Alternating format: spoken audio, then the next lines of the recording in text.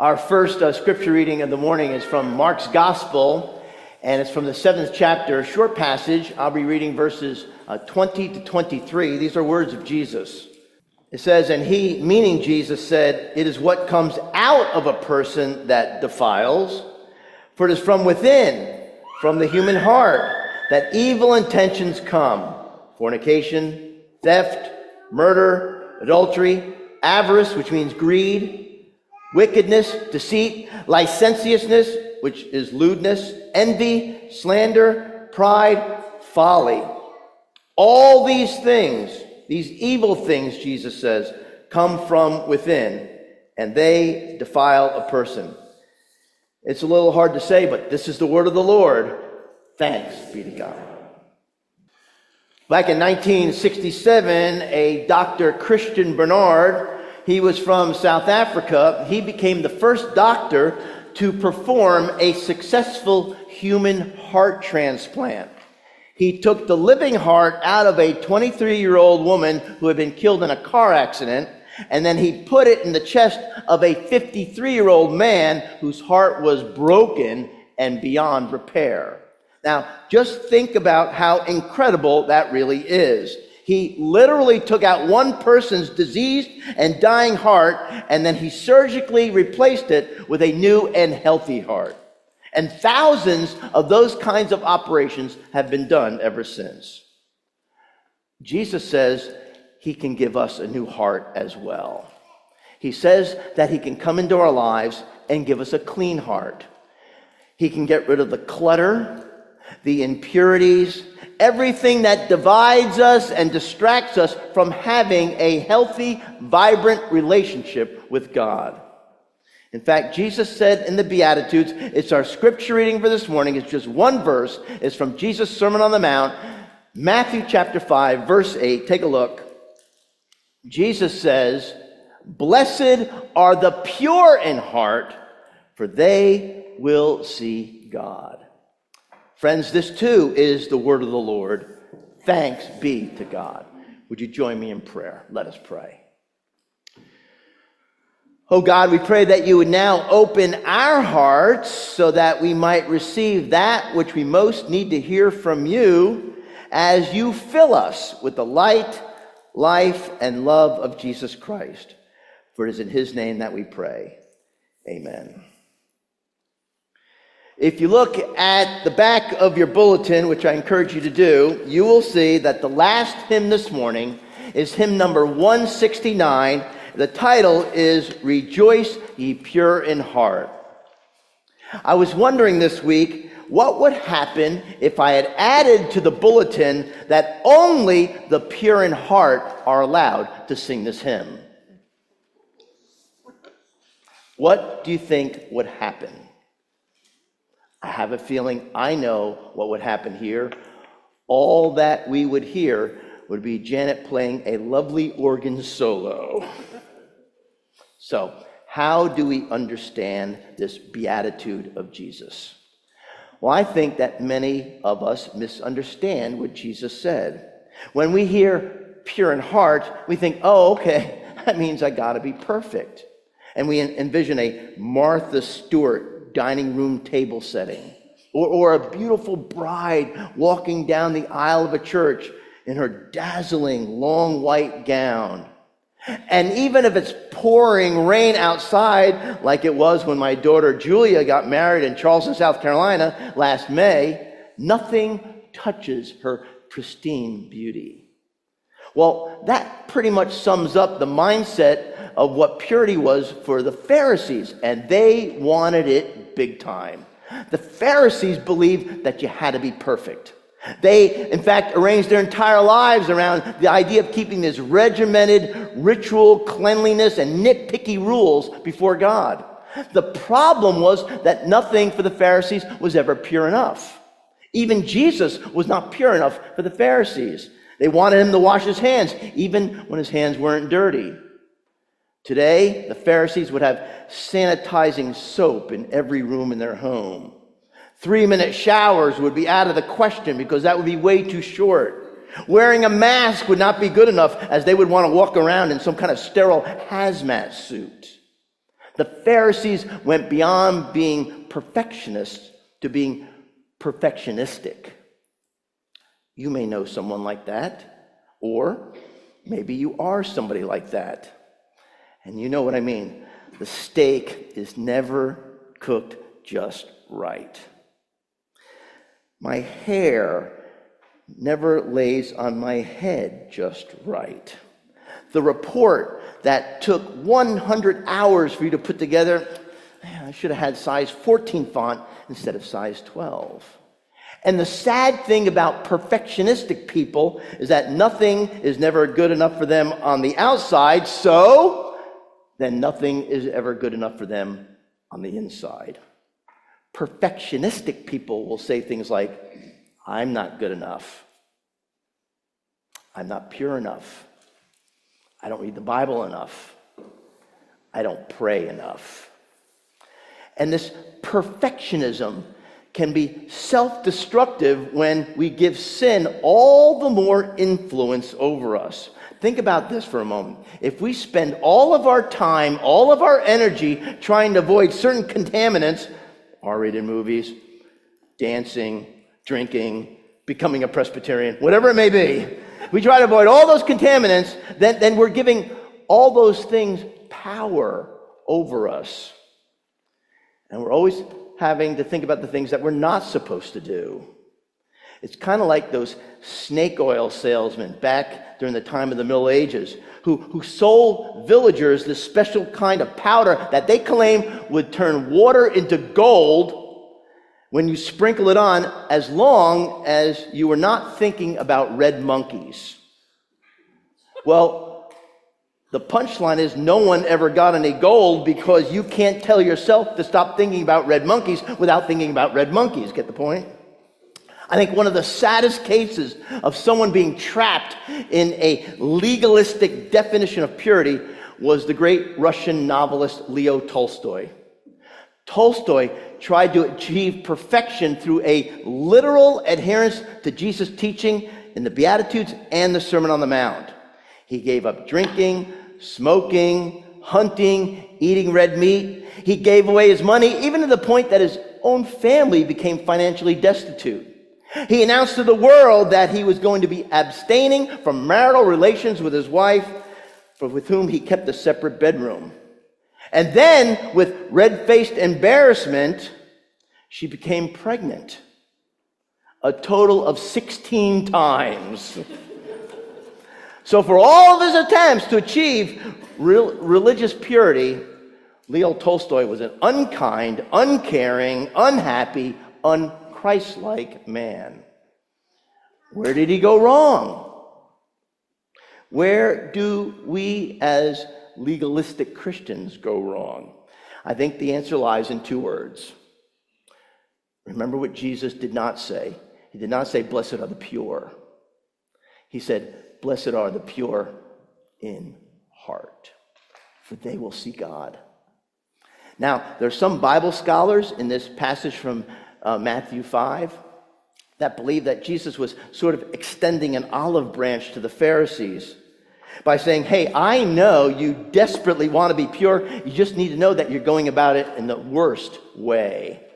So Jesus says, is it purity that you want? Well, blessed are the pure in heart, for they will see God. That's where it all begins, Jesus says. You worry so much about being kosher on the outside. What matters most to God is, are you kosher on the inside? You see, it's not what touches a person on the outside that defiles him. It's what proceeds from the heart.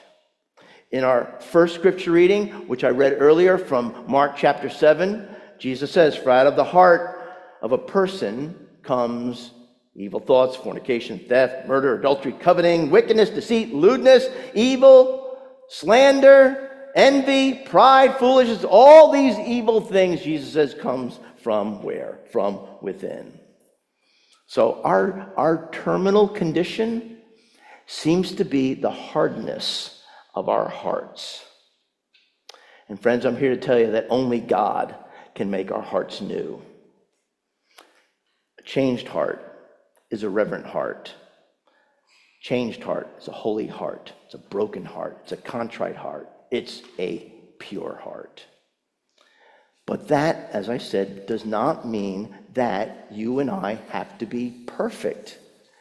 Remember, even ivory soap is only 99 and 44/100% pure.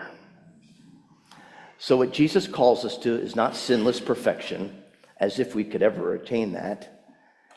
Instead, what Jesus wants from you and me is a purity of our intention. You know, it's interesting to me, we have a million jokes about the pearly gates where St. Peter asks, well, what did you do on earth?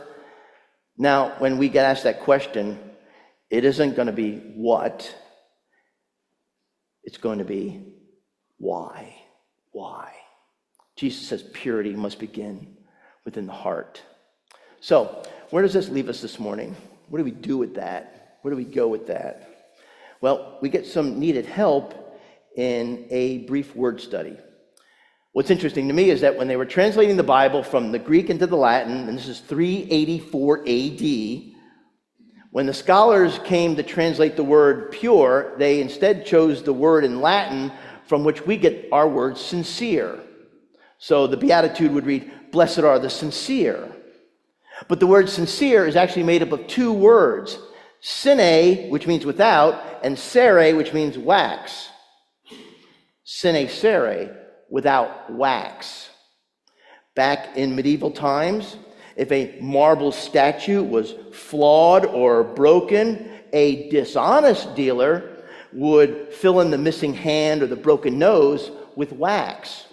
And then the dealer would paint over it and then sell it as an unblemished original to some unsuspecting customer who would be none the wiser. But an honest statue dealer would put his word on the line and stamp it. My statues are sine cere. They are without wax. I think that is what Jesus is saying to you and me this morning. Blessed are the people who are without wax. Blessed are the people who are true and honest, and what you see is what you get. A few years ago, the Rockdale County High School in Conyers, Georgia, had one of those dream seasons on a basketball court. They finished the season 21-5. They won the Georgia boys basketball tournament with a dramatic come-from-behind victory in the finals. But today, the trophy case outside of the gymnasium has no trophy in it for that championship. And that is because the Georgia High School Association stripped Rockdale County of its title after it was revealed that a player who was academically ineligible had played a total of 45 seconds in the tournament. Well, who ratted them out? Certainly sounds like sour grapes from one of the losing teams, doesn't it? The person who notified the Georgia High School Association was the coach of Rockdale County, a man named Cleveland Stroud. And Coach Stroud said this: "We didn't know he was ineligible at the time. Some people have said we should have kept quiet about it, that it was just 45 seconds, and the player wasn't even an impact player. But you've got to do what's honest and right and what the rules say. I told my team that people forget the scores of basketball games, but they don't forget what you're made of. Blessed are those for whom there is this unbroken unity from who they are to what they believe, to what they say, and what they do." The great philosopher Søren Kierkegaard said it best: "Purity of heart is the will to do one thing." Let me give you another illustration. It's kind of like you and I have within us a boardroom. And sitting around the table inside each of us of this boardroom is a committee. This is going to sound so Presbyterian to you, I promise. But around my table within me, there's the social me, the private me, the career me, the leisure activity me, the relational me, the family me, the religious me, and all these other me's. And this committee inside of me is kind of like the U.S. Congress. They argue a lot, they debate, They never agree. Sometimes one of them filibusters. There's lots of split votes. They never, ever come to a unanimous decision. In other words, when it comes to really living it all out for Jesus Christ, we tell ourselves, I'm too busy, I'm too preoccupied. But it's really that we're too distracted, we're too divided, we're too unfocused. You know, you can accept Jesus Christ in one of two ways. One way is simply to invite him to be on the committee, in which case he's just one more complication and just one more vote. Or we can pray a prayer like, you know what, God, my life is not working out like I thought it would. And so, Lord Jesus, won't you come into my life and take over the committee in my heart? I want to give it all to you, Lord. I want you to run my life.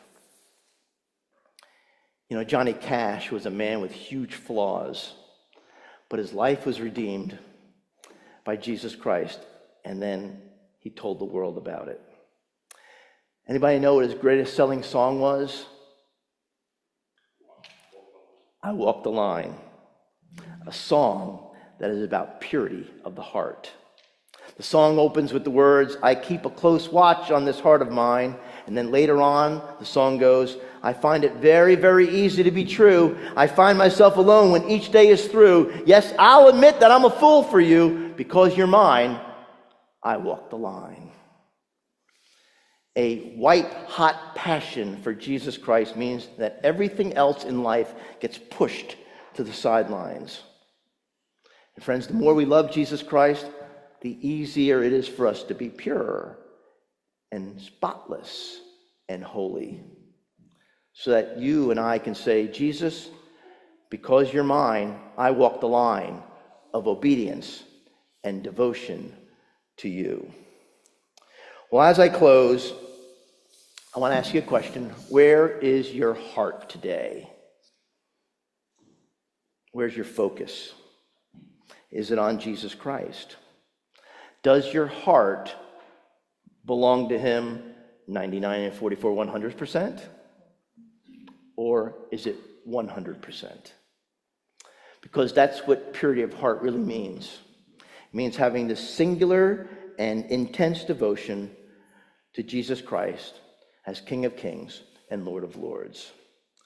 And just so you know, having that kind of a heart doesn't mean that your life's going to be perfect, or that you're never going to make mistakes, or that you're never going to be tempted, or that your motivations are always going to be noble. It just means that you know that God loves you and that you want to love God back. Friends, that is a heart that God can do something with. Jesus said, blessed are the pure in heart. And so blessed is the one whose heart is sinless, without wax. Blessed is the one whose heart is focused. Blessed is the one whose heart belongs to God. Would you join me in prayer? Let us pray. God, we confess that we have been driven, at least some of us, by perfectionism. And we've lived in Pharisee-like judgment of others, and even in heart of hearts, judgment of ourselves. But this morning, we come before you, sinless, without wax. What you see is what you get. To think that this is what you mean by purity of heart, that when we come to you sincerely, passionately, single-mindedly, and focused on you, that's all you really ask. That's all you really want from us. All you ask is that our pure intention be from the heart, which for you is as good as perfection, because you are able to fill in the missing pieces through the cross of your Son. What a gracious God you are, that as long as you have our hearts, when we fail, and we will fail, Jesus will smile, accepting us with all our faults and imperfections, and say, close enough. So Jesus, come in to our hearts. Have free reign in our lives. For we desire to give our hearts to you in all that we say, in all that we think, and in all that we do. And it's in Jesus' name that we pray. Amen.